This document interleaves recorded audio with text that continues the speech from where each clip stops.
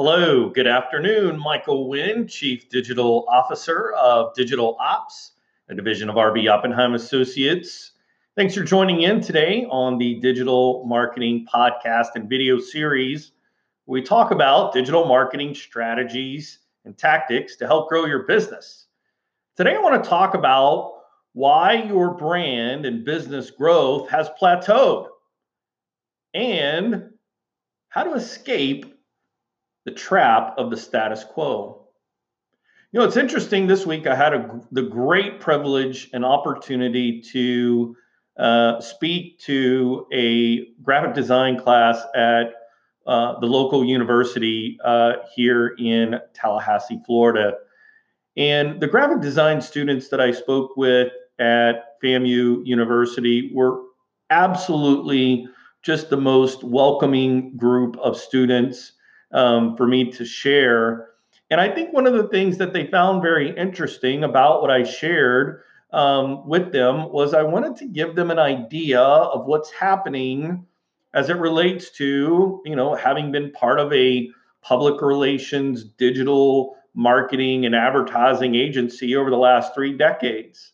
Because there's been a real shift. I mean, if you think about it, what happened for companies that made the transition from the radio to television? There were a group of companies that weren't able to make that shift. They were not able to understand that the programming and the content that was on the radio didn't translate to the television. And so they didn't invest in the technology, the creativity, all of the different elements that you needed to make the shift from the television or from the radio to the television. And so for the last 4 or 5 decades, companies have lived in the television world. And what I mean by that is this idea, and I've spoke about this before on the show, is that in this sort of vacuum of the television messaging world, we rely upon a single piece of creative in order to communicate our value proposition or our message. And we want it to reach the widest audience possible. And in order to do so, we've got to really incorporate and really boil down in the essence of what our product is or what our service is into what becomes really a vanilla message, or what becomes a really vanilla product or creative, because we're trying to appeal to everyone who's going to see this single piece of creative.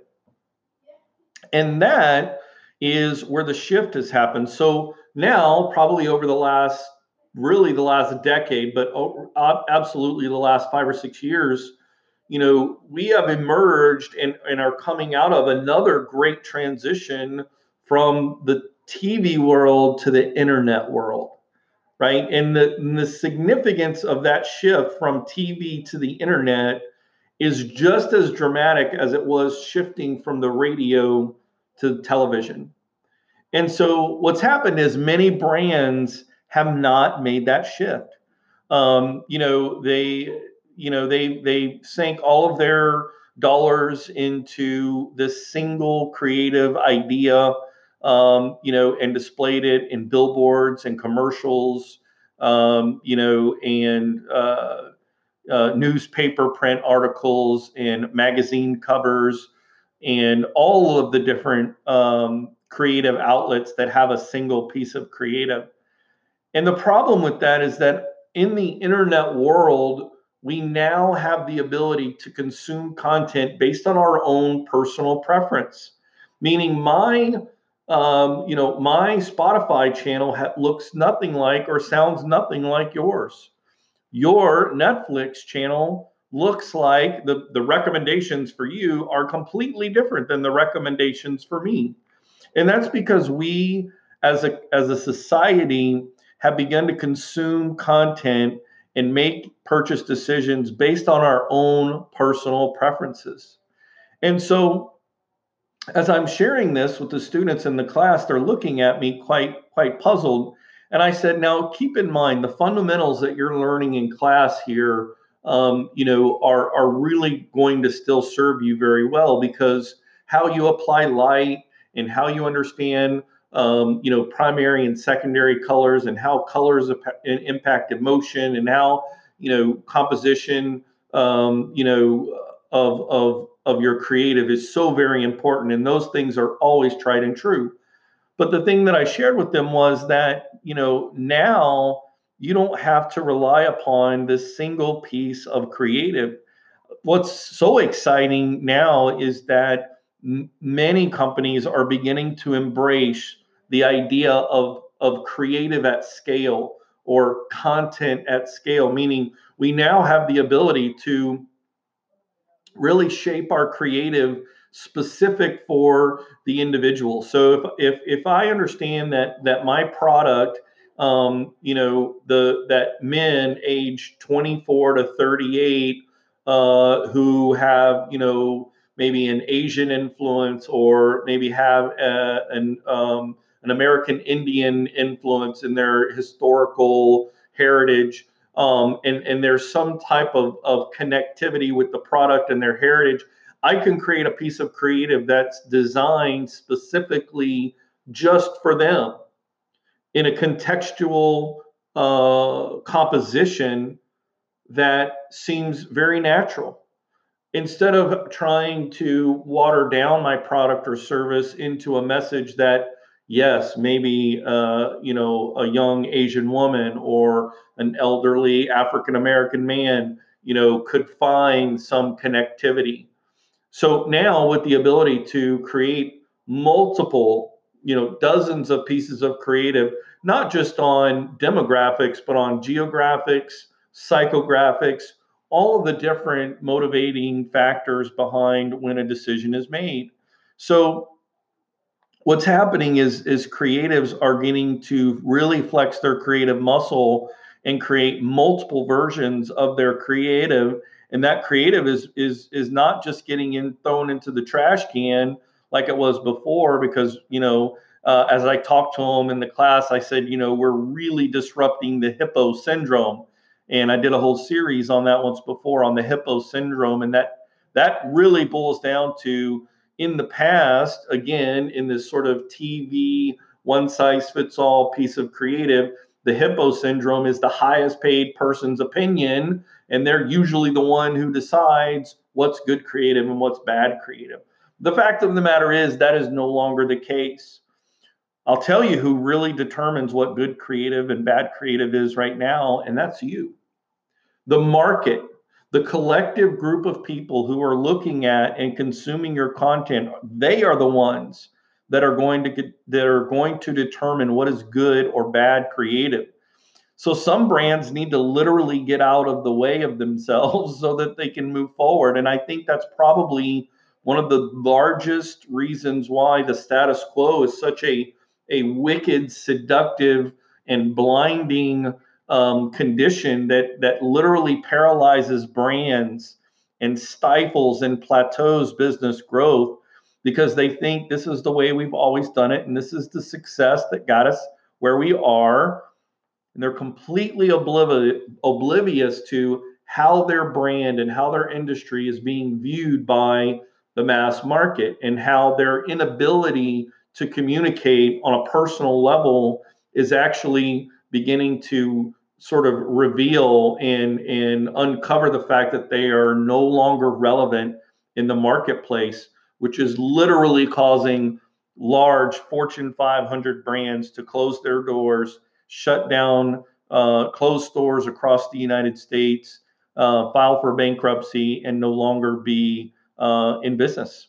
And and so as I spoke and as I shared with these students, I could see their eyes, and they were like, "Man, like this is crazy. I can't believe like that's what's happening." So the other thing that I thought was very interesting that I started to, sort of explain to them, as we're deploying all of this creative at scale, and it's all being individually mapped to the individual consumer behavior, as it's sort of mapped out through the various advertising platforms. What's interesting is there's a massive amount of data that is being generated by all of the likes and shares and comments of all this, this mass amount of, whether it's dozens or literally 100, 150 pieces of creative running at one time, all of the different data that comes behind it. Now what we have is we've got this blend of science and art that are coming together. And so, again, these two sort of, constructs and concepts of science and the numbers have always kind of operated separately from the art, from the creative. But now you've got math and art, math and creative, science and art being blended together to really start to shape what a successful digital marketing campaign looks like. So as I shared with them, so what could they do in their, career? This was a class that had sophomore and juniors who were in this graphic design course. And I shared with them, I was like, you need to produce and publish everything. Everything that you're designing and everything that you're doing in your class, you need to put it up. You need to get it on LinkedIn. You need to create a video of how you're doing it and put it on YouTube. And I said, but here's the thing. When you're putting it out there, make sure that you put the thought and the strategy behind why you chose the element that you chose. Talk about the composition and the intelligence behind why you did what you did. Because oftentimes, understanding the reasoning and I explained it this way. If you've ever really fallen in love with a piece of music, a piece of creative, and then you hear the story from the artist behind why they wrote it and what the inspiration was, sometimes it gives so much more meaning to that song, for you to be able to share and be able to see it through the eyes of the artist. And so I said, especially in LinkedIn, when you're sharing, the creative work that you've done, don't just say, here's what I'm working on my last project. And so I think businesses can translate that. When we talk about LinkedIn, it is absolutely just mind-boggling what is happening, the traction, the organic traction that's happening, and attention that's being consumed on LinkedIn as a platform right now, because it's really like what Facebook was in 2010, 2011, where we were reading everything and consuming everything and commenting and liking and sharing and really going to these to this platform to experience and shape our understanding of the world and the world around us. And so I think a lot of times businesses feel like they need to be thought leaders, and I think to phrase Gary Vaynerchuk's coin that he recently said, maybe we need to be thought contributors, right? And meaning contribute to the progress of your industry through what your brand is doing. Talk about some of the exciting things that you're doing and why you're doing them, and stop going into selling mode all the time. So I think the students really understood, and I began to share with them the idea that, hey, listen, you may need to go get a job and work, in an office or in somewhere. And I share with them my own personal story, how when I finished after my first year in college and realized, man, this is not my path, and I got into retail. And inside of that environment, I started doing design work inside of the retail, where I started doing the window design and the wall design and so on. And so, I shared with them, you may have that, but the thing that they have now that I didn't have back when I was in school was they have the internet, and they have an outlet that allows them to really express their creative outlet and become a contributor to the gig economy.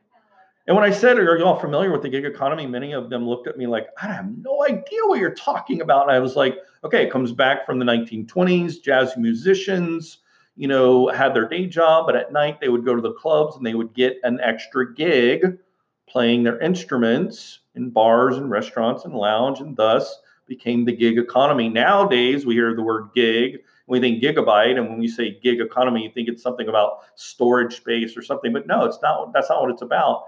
it's again going back to this idea that's literally 100 years old, where you're leveraging your own talents and abilities to earn extra money so that you can pay for, whatever, pay your debt down, send your kids to college, whatever that is. And what's happening more and more is these, people who go into the gig economy end up making more money through the gig economy than they do their regular job, and they quit their regular job and become their own boss, right? So, I mean, I wanted to paint that story for them because it's so important, especially for creatives, to understand that, they have a talent and ability that is absolutely one of the most valuable things that any brand can have today. So, if your company is, you do not have a graphic or creative person on your team, you have an incredible, gigantic weakness. You have a huge blind spot, because your brand visual is suffering. You don't have the ability to really publish at scale across all of the different platforms that you need to have, whether it's LinkedIn or YouTube or Instagram or Facebook or Snapchat. Really the top seven or eight platforms. Email marketing. You've got to be able to have the ability to publish and storytell through visuals on an individual contextual basis. That is how to escape the status quo trap that many businesses have been in for the last couple of decades, and they are nowhere near being able to crawl out of that until they really understand what's happened, how the shift from the radio to the TV and the TV to the internet, and where you need to be today in your business when it comes to your brand and content at scale, personalized and localized, in order to in order to really, at the end of the day, it's an attention game. It's leveraging attention for brand awareness to help people add value and understand your product and service, how it can benefit them, right? And then how to bring value to them so that they can, in return, be your client for life. Guys, thank you so much for tuning in today. My name is Michael Wynn. I'm the Chief Digital Officer of Digital Ops, a division of RB Oppenheim Associates. I hope you'll join me tomorrow. Have a great day.